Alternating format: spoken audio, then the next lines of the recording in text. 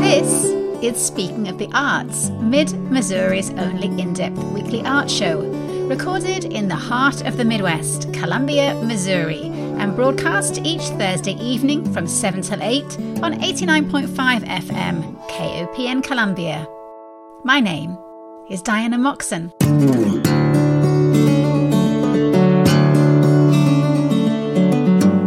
How in the final 2 weeks before Art in the Park, there were so many details to take care of that I felt like scheduling my day by the minute was the only way to cross everything off my list and stay on top of all of the last minute questions and changes and requests that would rain down on me. And so I am incredibly grateful that the two women behind this weekend's Roots and Blues Festival have squeezed me into their schedule, although full disclosure, we did record this a few days ago, as it is almost impossible, as I remember, to put together a coherent sentence the night before a festival opens, which is when you're listening to this.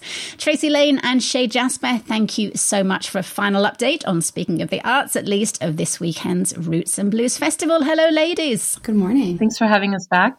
Well, I know it's not as much fun talking about the nitty-gritty housekeeping stuff as the music, but there are always some critical things to remind people of, especially this year when health and safety is such a huge part of any event.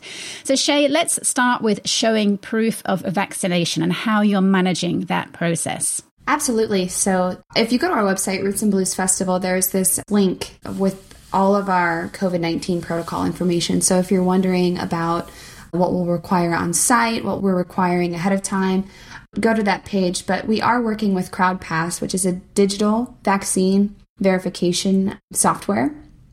And it's incredibly easy. So you click on the link. You can send the link to your friends, family, anyone that you're attending the event with. You click on it. You upload your card, a photo of your card, and then any information that they ask.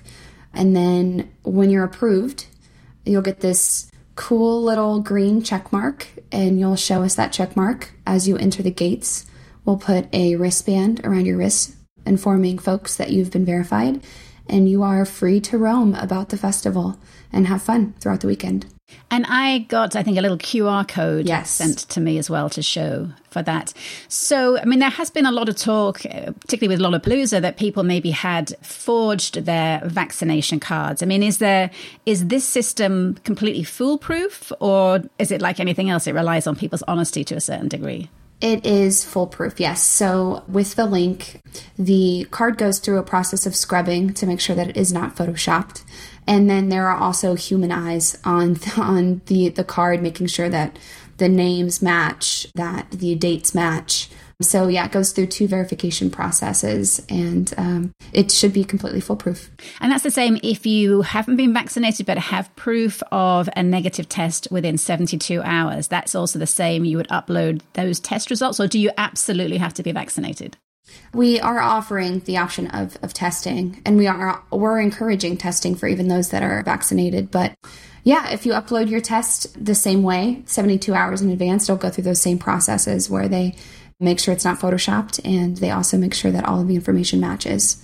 So how does that work for people who might only today or tomorrow at the last minute be deciding they want to buy a pass or a day ticket?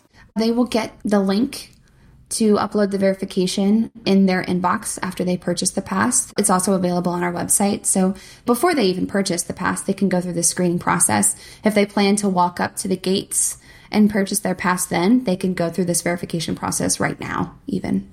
So parking is always a bit of a challenge for any event at Stevens Lake Park. But as far as the public are concerned, am I right in thinking there is zero parking available and everybody needs to be looking at the shuttle service? So talk to me about the shuttles. Correct. Yes, there is absolutely no parking near the festival unless you have an ADA hang tag or an ADA license plate. We do offer ADA parking in the Rickman Pavilion parking lot. That does fill up rather quickly, so we have some spillover parking. But for folks that do not have those, we do suggest that you park at one of the downtown city parking garages. We'll have an MU Healthcare provided shuttle that will be making rounds to all of those locations and picking folks up and bringing them to the festival. I will say masks are required on those shuttles, so please bring your mask regardless of your vaccination status. And those shuttles will drop off individuals right at the front gate. So very easy access. Just park downtown and take a shuttle. And you also, what I love about Roots and Blues is you have a really huge space to park your bicycle. And so it's really easy to get there by bike and then just lock your bike up. Exactly. Yes, our friends at PedNet are providing the bike parking this year. So for people who are volunteering, there is the same health and safety protocols required as for the festival's visitors. Is there anything that volunteers in particular need to know? Yes, so volunteers who have been approved should go through the Crowd Pass verification process.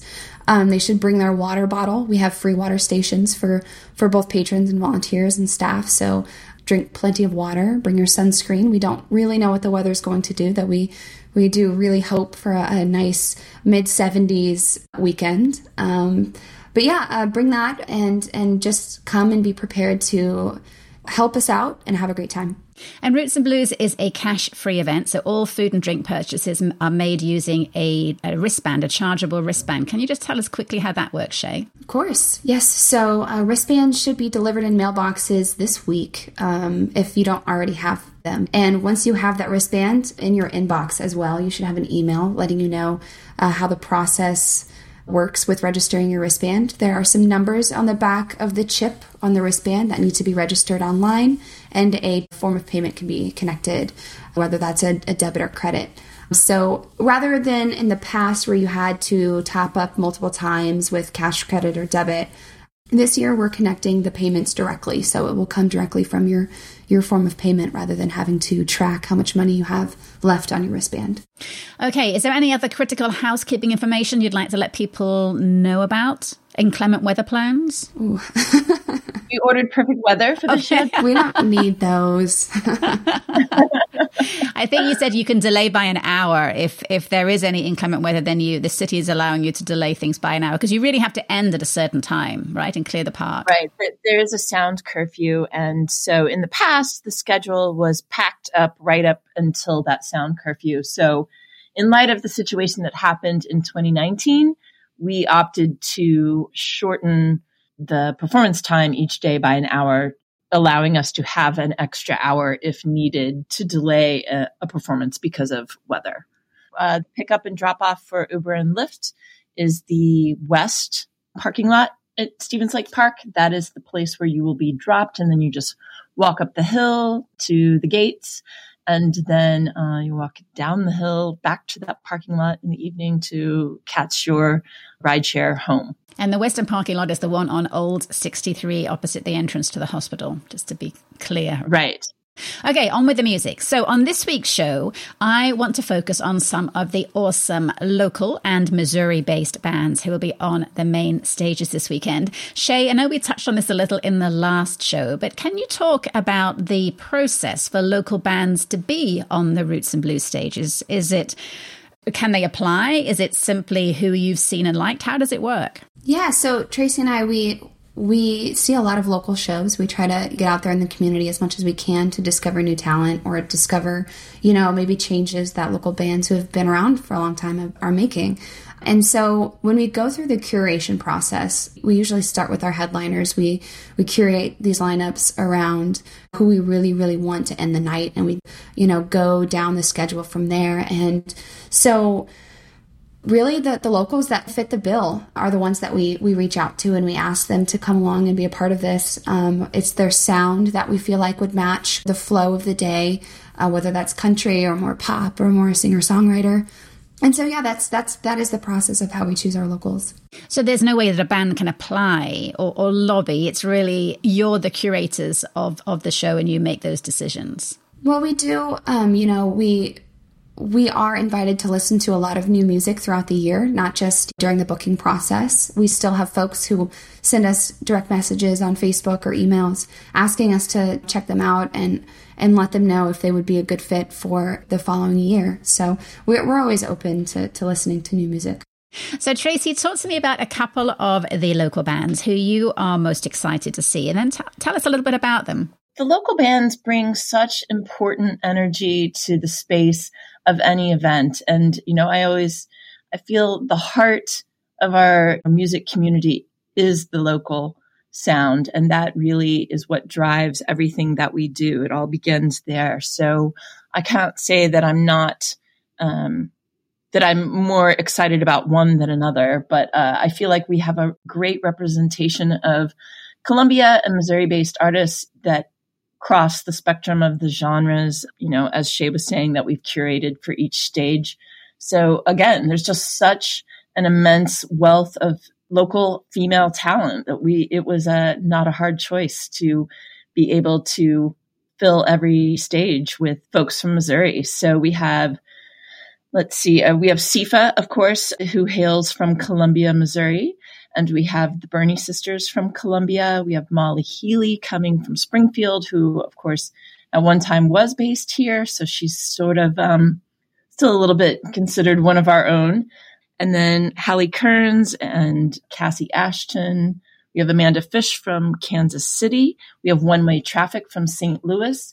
It was really important to us to, again, with the female initiative, to represent all parts of Missouri, all parts of the state. And again, there were so many options to choose from. And shall I not forget Lily B. Moonflower, who was just this adorable country singer from Kansas City.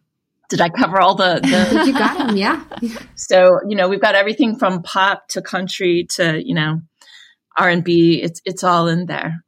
Shay, is there anyone making your list of must-see Missouri bands?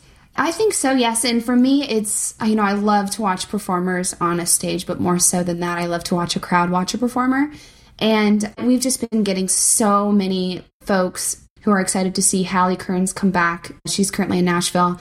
And Cassie Ashton to come back to Missouri to perform. A lot of family is still here. And so to see those families gather and celebrate their own, I think it's going to be magical. It's going to be really, really cool to see. So I'm excited about that part. So besides the bands on the two main stages, you also have a roster of, I always call them buskers because that's what True Falls calls them, but people that aren't on the main stage, performers that aren't on the main stage, they're either on the front porch or maybe they're roaming. So how, again, back to the process question, how do you decide who gets to be in the busking roster? Sure. So it's really an energy thing. We have Calvin Street Band coming back and they're unplugged. They've got this really, really great guitar sound that's really, really nice and soft around the park space. So they've been coming back for the last 3 or 4 years now. And then we have our very energetic and loud and wonderful mobile funk unit. And that brings kind of a different energy. It gets the crowd excited and it, I don't know, Tracy, how would you describe that energy that they bring? Yeah, it's really exciting because I think Mobile Funk Unit is all of those things. They're exciting and they're loud and they capture your attention. And I love that the last couple of years we've invited them to sort of kind of walk up and down East Walnut Street and get people excited and get people in the mood before they even enter the gates on Friday. That line, you've got the Mobile Funk folks roaming up and down East Walnut, just really pumping up the energy and getting people really jazzed for what's to come. So I'm really grateful that, I think we have a really, the last few years, we've continued to use Mobile Funk Unit and Calvin Street Band because I think it's a great balance, sort of, two different dynamics so the folky storyteller side of music and then the energy, the ultra groove. I always like to say that always brings energy to a live music space. So the two together are a great dynamic balance, I think. And we're grateful that they continue to come back and contribute to make sure that people are enjoying live music throughout the park. Even if you're not in front of the stage, you can still hear a little tune. And then, of course, the front porch stage is always fun too, where it gives folks the opportunity who just want to hop on and play a tune or two, bring their guitar along. That's an unplugged stage for the novice, the beginner, or last year we had a lot of children who popped up there. Yeah, I love how Mobile Funk Unit they're almost like Pied Pipers. As they move around, people start following them and You can't help but dance. Exactly. Yeah. So before we close, Tracy and Shay, I know this has probably been the most difficult 18 months of your life, buying a festival and then watching any chance of an income and a whole year of work disappear once it became obvious the pandemic was not going to be over by the summer. So Shay, how does it feel to now be on the cusp of everything you've worked for? Wow. That statement made me very emotional. But I think, I keep telling folks that are like, oh, you must be so stressed out. You must be really anxious. And yes, I mean, there is the stress and anxiety that comes along with planning a major event. But, Tracy and I we would have given anything for this feeling last year. And we didn't have it. We wanted to feel the rush of the anxiety and the energy and the excitement and all the things that come with that. So I'm very grateful. I feel a lot of gratitude right now. And Tracy, for you, this is not just what you've worked for the past 2 years, but it almost feels like the culmination of your life's work and passions. How are you feeling? As Shay said, there's just such a range of emotion when you made that statement, thinking about the last 18 months and how critical this became at moments, personally and professionally, figuring out how to navigate owning a company that we couldn't operate from almost from the moment we purchased it. So again, so much gratitude. So many people have been so gracious, so generous, so kind, and they kept the faith. There were moments like even just yesterday, I got this lovely, lovely text from our box office manager, and it just moved me to tears, and I'm going to cry again. Just thanking Shay and me for not giving up. I haven't even told Shay about this yet, but it is. This is a vision that I have wanted for over 30 years, to be at this place on the precipice of where we are this week, and to see it finally coming together because of this incredible community of support that we have here. It's a pretty overwhelming feeling. There aren't really words. Well, I know it's going to be fantastic, and I feel like you are going to be at your peak watching Mavis Staples, Tracy. That's going to be the moment for you, and I probably should just walk past you with a box of tissues or something. I think there will be a lot of crying this year, but tears of joy. Well, the 14th Annual Roots and Blues Festival starts tomorrow, September the 24th, and runs for 3 days with a lineup that includes Brandi Carlile, Sheryl Crow, Mavis Staples, Lennon Stella, Tank and the Bangers, Mickey Guyton, plus artists from Columbia and across Missouri, and so much more. You can see a full lineup of the performing artists and get information about the festival at rootsandbluesfestival.com. Tracy Lane and Shay Jasper, thank you so much from all of us for hanging in there over the past 18 months and for doing everything you can this year to keep festival visitors and volunteers safe this weekend. I will see you both tomorrow. Thanks, Diana. See you tomorrow. Thanks, Diana. The last time Violet and the Undercurrents stood on stage in front of hundreds of people was February 2020, when they played a tribute to the Cranberries. 2 weeks later, the onstage world as we knew it came to an abrupt halt. This weekend's Roots and Blues Festival is the end of that 19-month hiatus. And whilst it is the longest time that Violet Vonder Haar has spent away from the stage since she was 9 years old, it has been a time of rest and reflection, not only for Violet, but for all the band members. And I am so delighted to welcome Violet back to Speaking of the Arts. Hello, Violet. Hello, thanks for having me. How are you feeling about standing on a huge stage this weekend in front of thousands of people? I'm feeling very excited. I'm feeling ready. Like you mentioned, it's been a long time for rest and reflection, and we're feeling ready to get back out there. I think the past year has changed how many of us react to situations that used to seem incredibly normal. And I saw you on stage last weekend at the Columbia Center for Urban Agriculture's Harvest Hootenanny. And I'm curious whether that felt completely normal or whether you noticed a psychological change in yourself. That's a good question. since we've gone back on stage, we've had a handful. Phil, Sean, and I have been playing as a duo for a couple of months now, and there's definitely been a psychological change. It's hard to talk about it, you know? Yeah. There was a moment during lockdown where I questioned whether or not we would ever be on stage again and whether or not it was something that I even wanted to do if the world opened back up. There were moments where I questioned whether or not being a musician was something that was meaningful to the world, whether or not what I was offering to the world was something that the world needed. And so just being at that point, that was a really interesting place for me to be at, because I've never felt that before as a musician. I started singing as soon as I could speak. And so to be at a place where I was questioning that was really scary.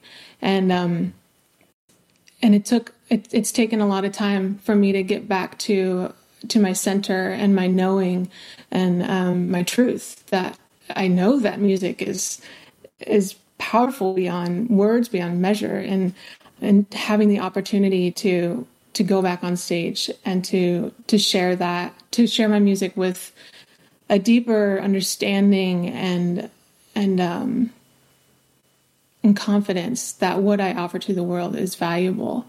It's just, it's hard to put it into words. It really is. And so each time I get back on stage, it's starting to feel a little bit more like home. The first show that we played was a private show to people that we only knew, so we could kind of get our feet wet a little bit again and get used to the feeling of, those vibrations and of sharing the most vulnerable parts of ourselves with people and connecting in a way that we hadn't for 19 months. So you wrote on Facebook that before the pandemic, the truth was that you were all verging on burnout and suppressing issues that needed attention, and that so much healing and change has happened for you since that last big show in February 2020. How do you feel like you've changed and how the band has changed? We've changed so much.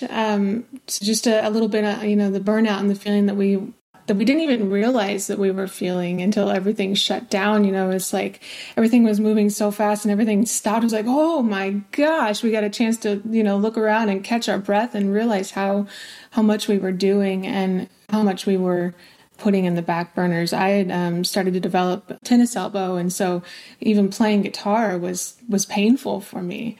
And Phil Sean had a head injury about a year before we released The Captain, and we just kept pushing forward and pushing really hard. And so when everything stopped, it gave us a chance to look not only at our physical bodies and how we were kind of ignoring how much we were pushing ourselves, but also spiritually and emotionally. It gave us a chance to kind of recenter. And as far as the band goes, we all had different things that we needed to address. And so I should mention that our guitarist, Lizzie Weiland, is no longer with us in the band. She has decided to go on and work on her solo work. And so that's one way that things have changed. And she's really started to find her voice, which I just think is really incredible. I think that's all I've ever wanted with anybody who's been in our band, is to find their musical voice. And I'm really glad that she's done that. So unfortunately, she's not with us anymore in the band, but Linda's still playing with us. And I know that she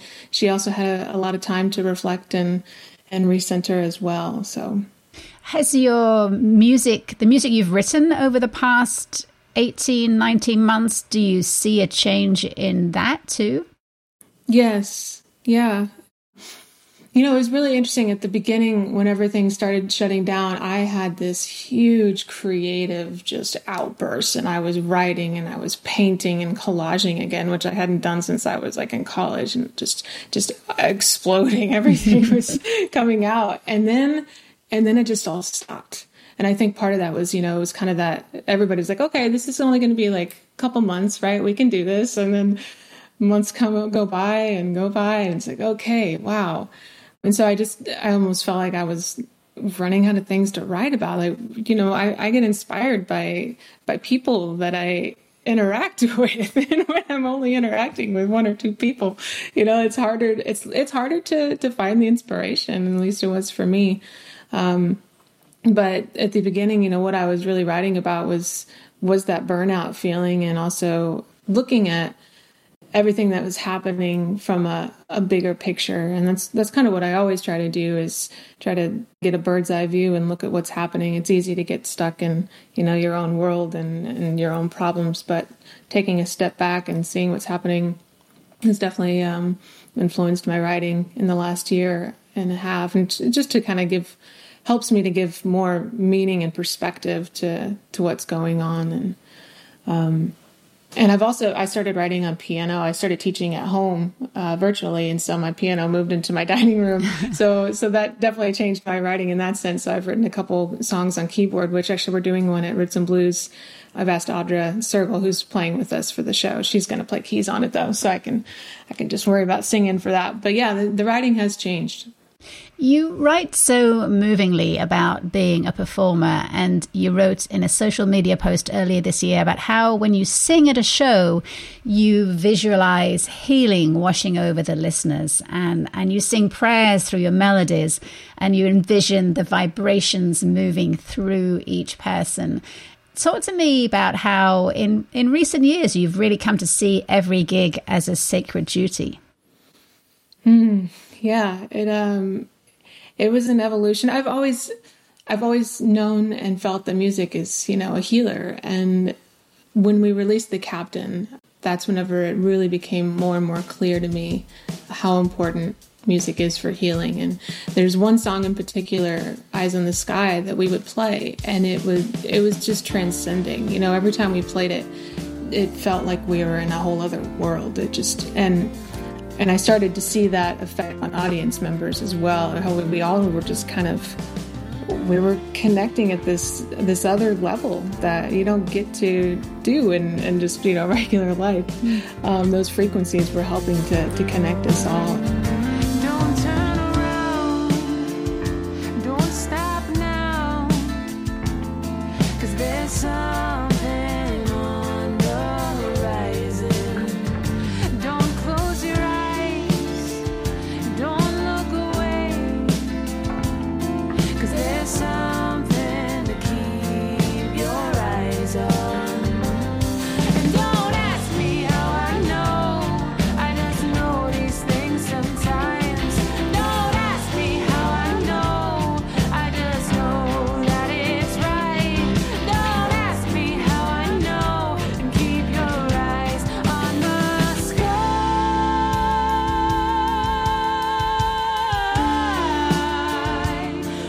But music has a way of finding those parts inside our body that are hard to put into words, or hard to articulate sometimes, and it has a way of kind of shaking up those feelings and emotions and breaking them loose, and that's that's my full intention and reason really for saying yes to this gig for Roots and Blues, because I know that there's so much that all of us are holding, and if I can help to kind of loosen up some of that trauma and all everything that we've been, suppressing and holding for these last 2 years, if our music can help to kind of shake some of that up and release it and help heal, then that's why we're playing the show. So, and that's why I play music.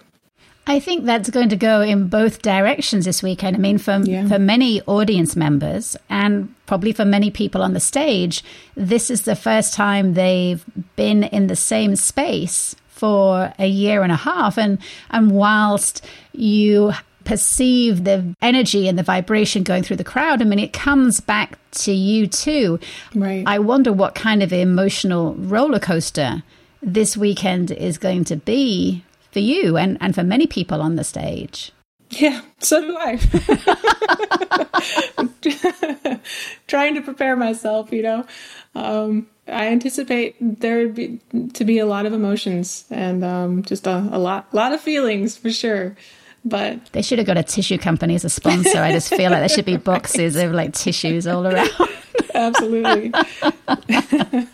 I mean, also not only because of the pandemic, but also you're standing on the stage this weekend, the same stage as so many great female artists, and Brandi Carlile in particular, who you cite as one of your major influences. Yes. I mean, how does that feel? Oh my gosh. I I mean, honestly, this festival has seemed like this so far off thing for so long, like, oh, it's never going to happen, right? This feels like it's like 5 years from now, but it's like, it's this weekend and it's actually happening. And I'm going to be standing on stage with these women that I listened to growing up and influenced my writing. I mean, I can't even put into words. It's just going to be it's such an honor. It's such an honor to be a part of this event. And the organizers, Tracy and Shay and Jamie, I'm so grateful that they decided to take this leap, because it's really big. It's really big what they've done. It is huge, and I know how hard the last 18 months have been for Tracy and Shay and Jamie, and that we all get to have this amazing event in our community. And it even looks like the weather gods are going to be nice to us for the weekend. I mean, it is just such an incredible experience. And like I say, I think for everybody, it's going to be so emotional, everybody being there together. One of the things that I find endlessly fascinating is how so many actors are painfully shy people, yet when they become a character on stage, they become braver and just so fearless, like just a rabid extrovert. And I'm curious how you cross that threshold as a performer, because it seems like you are a very private and quiet person in your private life, but then there's the public you too. How big is that divide, and how do you mentally make that transition? Yeah, I guess it's a little bit of an art, trying to find that fine line of remaining vulnerable and honest with your audience members, but also still creating that sacred personal space as well. I've just always tried to be authentic as much as I can, but I will say that when we released The Captain, that's whenever I really started feeling that shift of personal Violet and on stage Violet. When I put that captain hat on and I put the jacket on, it was like this whole other character that I was able to embody. And it really, it did affect the way that I held myself on stage. I felt more confident. It was, the captain is this archetype of a deeply passionate person who is committed to their passion, what they're doing, and, is following the journey. And that is kind of, it was you could say it was a metaphor for, of course, me and following my music and the muse, but having this separate character that I was able to kind of embody, it helped to steer the ship, and figure out how to present myself. But yeah, it's definitely an art of trying to find that fine line of remaining open and vulnerable, but also still keeping things for yourself. I mean, looking forward to this weekend, what is involved in gearing up for the festival? How long have you been working on this? Mentally, since Tracy asked us to play the show. But physically, we started rehearsing a couple months ago, and we've been rehearsing, I guess, every Sunday. We've been getting together, and we put together a really good group. This pretty much the same group that we performed with at the last Roots and Blues. We had Audra Circle and my sister Tara Vonder, Haar, and Lucy Goldberg on backup vocals, and then of course Linda Bott on bass and Phil Sean on drums. So is that six of us? The six of us got together, have been getting together, and we've been working up some new tunes that, like I mentioned, that I wrote during lockdown, and but also reworking older tunes from The Captain, and just kind of finding our footing again and figuring out how to play together again. I mean, we weren't in the same room until our first rehearsal since February 2020. The first time we had all been in the same room again together was our first rehearsal a couple months ago. And so it's just taken some time just to get comfortable with each other, and we're rehearsing with masks on. We've been super safe. My sister Tara, she's got a new baby who's going to be a year on October 1st, year old, and so we've all just been really safe because of that. And so it's different. It's definitely different trying to rehearse with masks on, and it's harder to match your vocals and whatnot. But we're making it work. We make it work, and it feels so good just to be making music with them again. I'm just really grateful to have them all in the band. Well, Violet and the Undercurrents will be performing from 2 till 3 this Sunday afternoon at the Roots and Blues Festival. And you can also connect with the band via their website, violetandtheundercurrents.com. Violet, thank you for everything that you do to support women and girls in the music industry. And thank you for taking time to chat and being so open and honest. Absolutely. Thank you for having me. And here is Violet and the Undercurrents with a track from their 2019 album, The Captain, called The Captain, Part 1.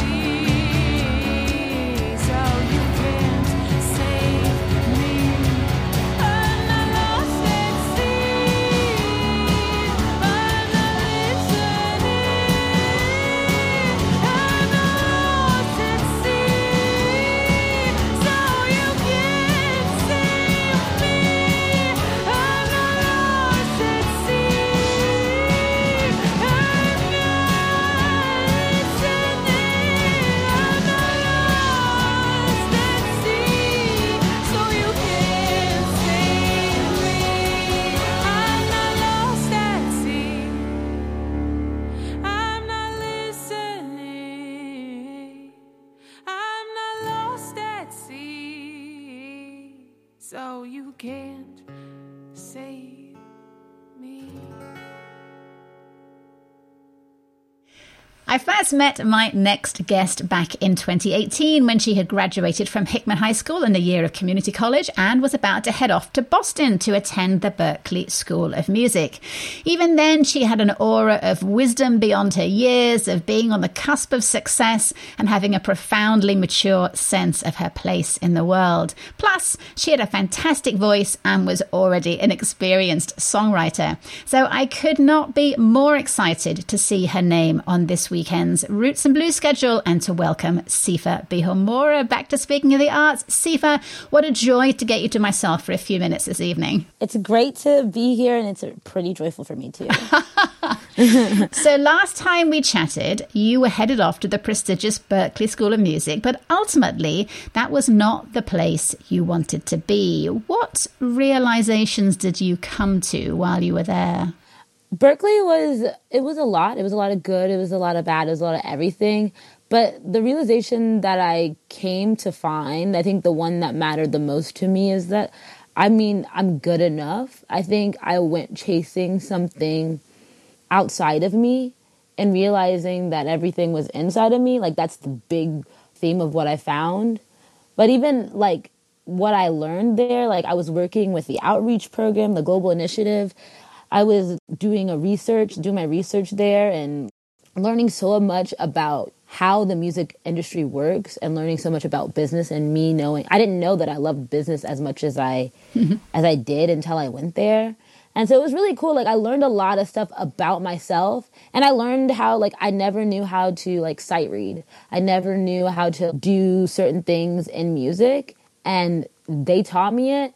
And when I learned it, I realized I was doing it all along. So it kind of just made me realize I should stop beating myself up.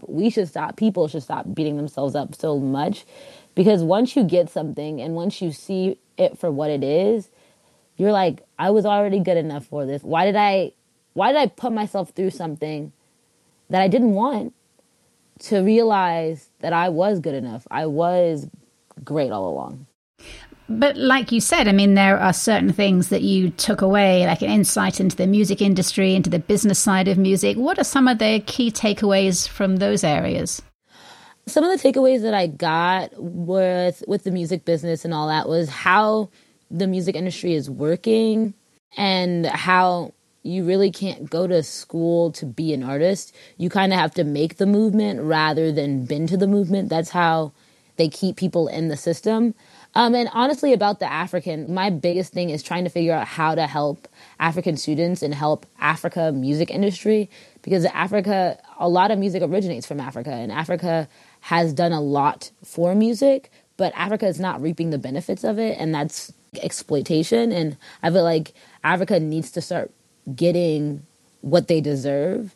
And so my biggest thing going there and realizing, seeing only 15 African students from the continent of Africa at a school where there's 70,000 students, it was mind-blowing to me. And I was like, I need to make this better. So we should explain that you are from Rwanda, your parents are from Rwanda, and so you have strong links with Central Africa. And so tell me a little bit about the African Music Scholars Foundation that you've been working with to reach out to African scholars. So with African Music Scholars, it's been a dream. So we literally get scholarships to African students to come to America, and we build community with these students.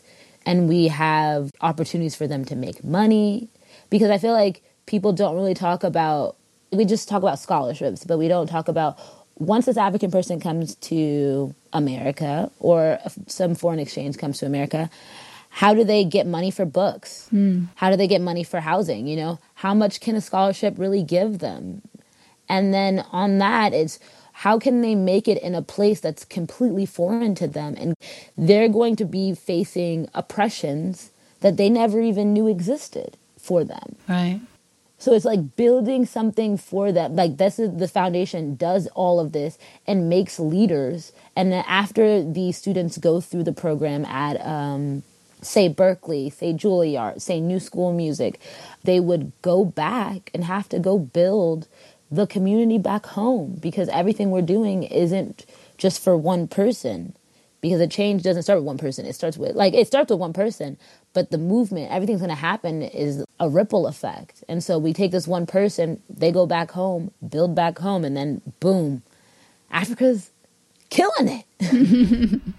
Well, your name, Sifa, means to lift up. And through your Rwandan parents and heritage, you have access to the music of one continent and the opportunities of another. And you combine that with your own passion to lift up others. But there is always the danger that when the land of opportunity comes knocking, that you throw away all that is unique and vibrant of your own culture to embrace the opportunity of the other. Tell me about the work you want to do in Rwanda to avoid that. A lot of the work that I'm trying to do in Rwanda to avoid all of that is just by helping them the way they need to be helped. And I think all of us, not only in Rwanda, we all have different problems. And the best way to go about it, the best way for it to be unique, the best way to do it right is doing it the way it works for you, because every person is unique. We're copying others or we're being something else when we always are special. One thing I always think about is your fingerprint. You know, you can go to a police station and there's always going to be your fingerprint. There's no one ever going to be you. Out of every human being that's existed on the planet, no one will ever have your fingerprint. We are the definition of unique. So it's like, just be, and that's enough. You talk about how when you were at school, people didn't help you in the way that you needed to be helped, that they helped you in the way they thought you needed to be helped. Talk a little bit about that and how that changed your outlook on life. I had a learning disability, and I had case managers, and my parents were refugees, and they were taking care of me and my 5 brothers. They would go to my meetings, but my dad's education system was a lot better than the education system here, where they actually were teaching them and like giving them all this information, doing all these things, where for me, I didn't understand. So they put me in other classes. They put me in like special ed classes or certain rooms, and they just didn't really teach me the way I needed to be taught. They were just teaching me things to get me to go by. And even in that, it wasn't a way that benefited me. And that to me was just like, you're setting these kids up. You're setting me up for failure at such a young age. And so I was just, how is this possible? And it put a fire in my butt at 8 and 5. Ever since I was in school, like, I have to change. Like, I have to change the world. Changing the world was never something for me to look good or something for me to, like, it's not beneficial for me at all. It was me seeing so much injustice at a young age and saying this is intolerable for any human being. This makes no sense for any human being to be told you don't even matter to exist at such a young age. This is impossible. I can break all of this and persevere, but that's just me. I need to make sure everyone doesn't have to even go through all this, or they even don't even have to persevere through this. We shouldn't let people suffer to make them stronger. We shouldn't let people suffer at all. I mean, on the same subject of lifting people up, this weekend you'll be performing on the same stage as women who have spent their careers fighting for equal opportunities for female musicians. And I'm curious for you, coming from the next generation and able to benefit from the work done by your musical foremothers, whether your experiences have been of feeling empowered as a woman in the industry, or whether you feel like you still have to fight for a seat at the table. I definitely feel empowered as a woman. And having all these wonderful women empowers me. As a woman, I feel like the world is moving more for us, and I'm so honored for all the women that have fought for that. But a lot of the hardships that I face, woman is just a part of it because of the intersectionality of who I am.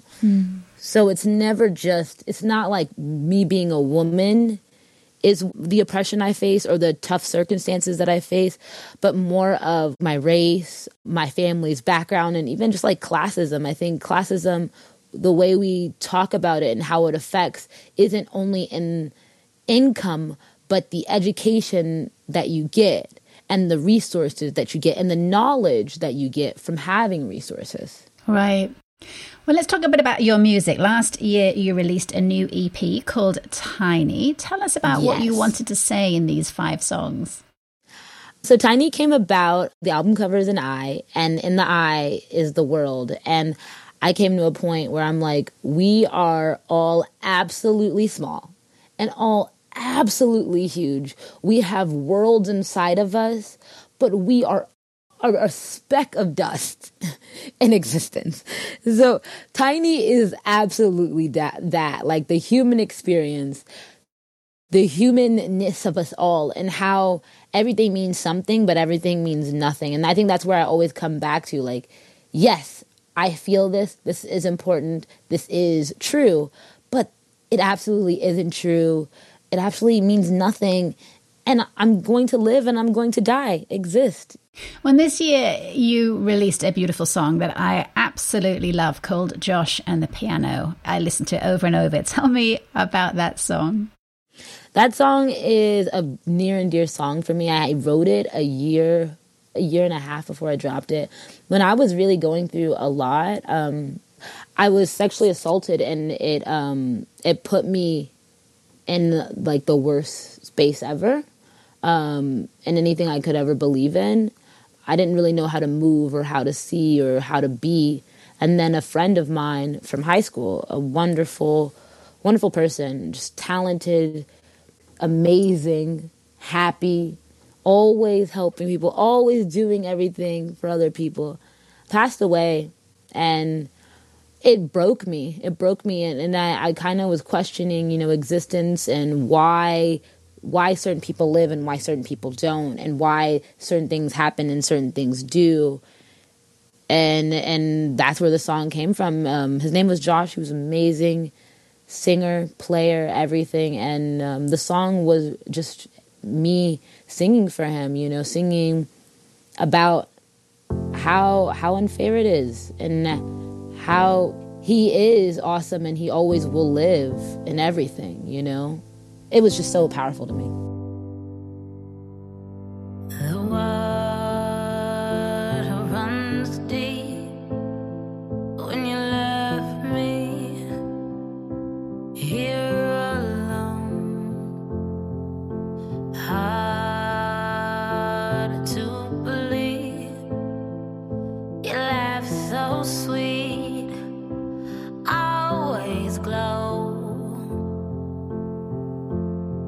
Wondering why you never shied away from anyone you met.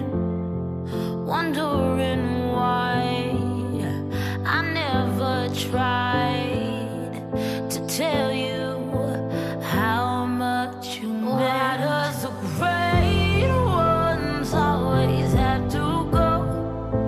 Why does the great ones always have to go? There's no one there standing next to that piano. Why does the great ones always have to go? Why does the great ones always have to go? There's no one there standing next to that piano. Where did you go?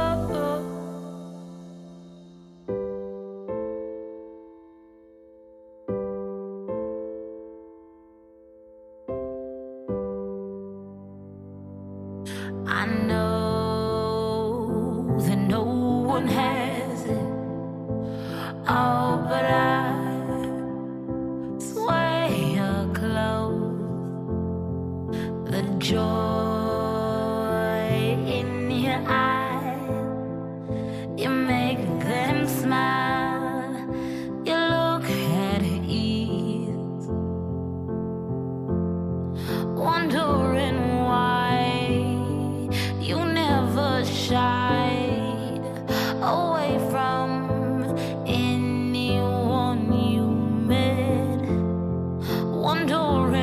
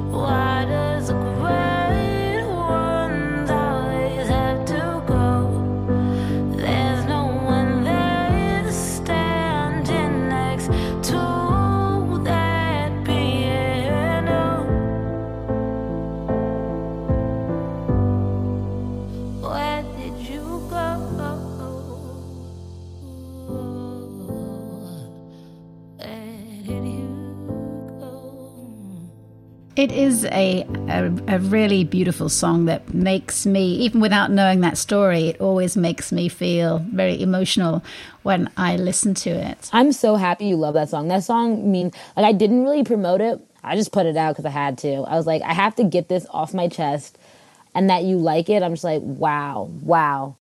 What's next for you? I know you songwrite really fast. I do. I do. I am currently working on a couple EPs. I think I'm going to be releasing multiple EPs in a span of like months. And then I'm hopefully I'll be able to go to Rwanda eventually once everything gets better with COVID to go do more research. But I'm making a lot of music, putting out a lot of music. Music videos are coming and more performances. Has it been hard writing music during a time of isolation and lockdown? It's never hard for me to write music. Music is the one thing that's never hard for me. It's literally like talking. I think the thing that's hard about writing music in lockdown is I can't make as much music as I want because I have so much music inside of me ready to get out, ready to express. And it's like, I can't go to the studio as much as I want to. I can't go and meet with producers as much as I want to. I can't collaborate with people as much as I want to, which kind of makes me sad. But I'm like, I can still sing to myself. So I'll get that. I'll do that. Has your music of the past 18 months that you've written reflected COVID, or are you writing about other issues? I think other issues. I think a lot of what I'm writing about isn't something that's specific to, none of my music is ever going to be specific to a moment, but to a feeling. Everything that I write about is to a feeling. It's never about a moment. Like COVID is a moment to me. There's so many feelings that came from it. And so the songs that I write are so many feelings, but those feelings aren't exclusive to COVID. Those feelings are something that humans feel all the time and will continuously feel. I am so thrilled that you are here back in Colombia to play at Roots and Booze. And I want to say thank you so much because you will be on stage on my birthday. And I could not ask for a better musical birthday gift. So know that you're making one birthday girl very happy when you perform on Friday. I will. And I'm so thankful for you to ask me to come talk. And I think everything you do is so amazing. So thank you. Well, it's a mutual fan club, Sifa. Sifa will be on stage at 5:45 tomorrow afternoon, Friday, the 24th of September. And if you want to hear her music, search for Sifa on Spotify. And Sifa, I am so glad that we got the chance to reconnect after 3 years apart. And thank you so much for chatting to me today. Thank you.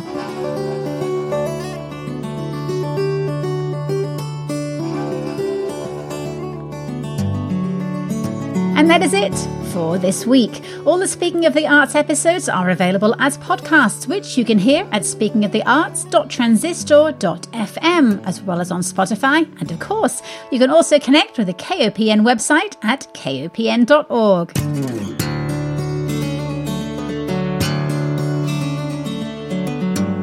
Thank you to my guests today, Tracy Lane and Shay Jasper from Roots and Blues, musician Violet Vonder, Haar, and singer-songwriter Sifa Bihomora. Thanks, as always, to guitarist Yasmin Williams, whose song Restless Heart opens and closes the show. You can find more of her music on Spotify and on her website at yasminwilliamsmusic.com. Finally, thank you so much for listening. I'll be back next week with more peeks behind the arts curtain. Until then, stay arty, Missouri!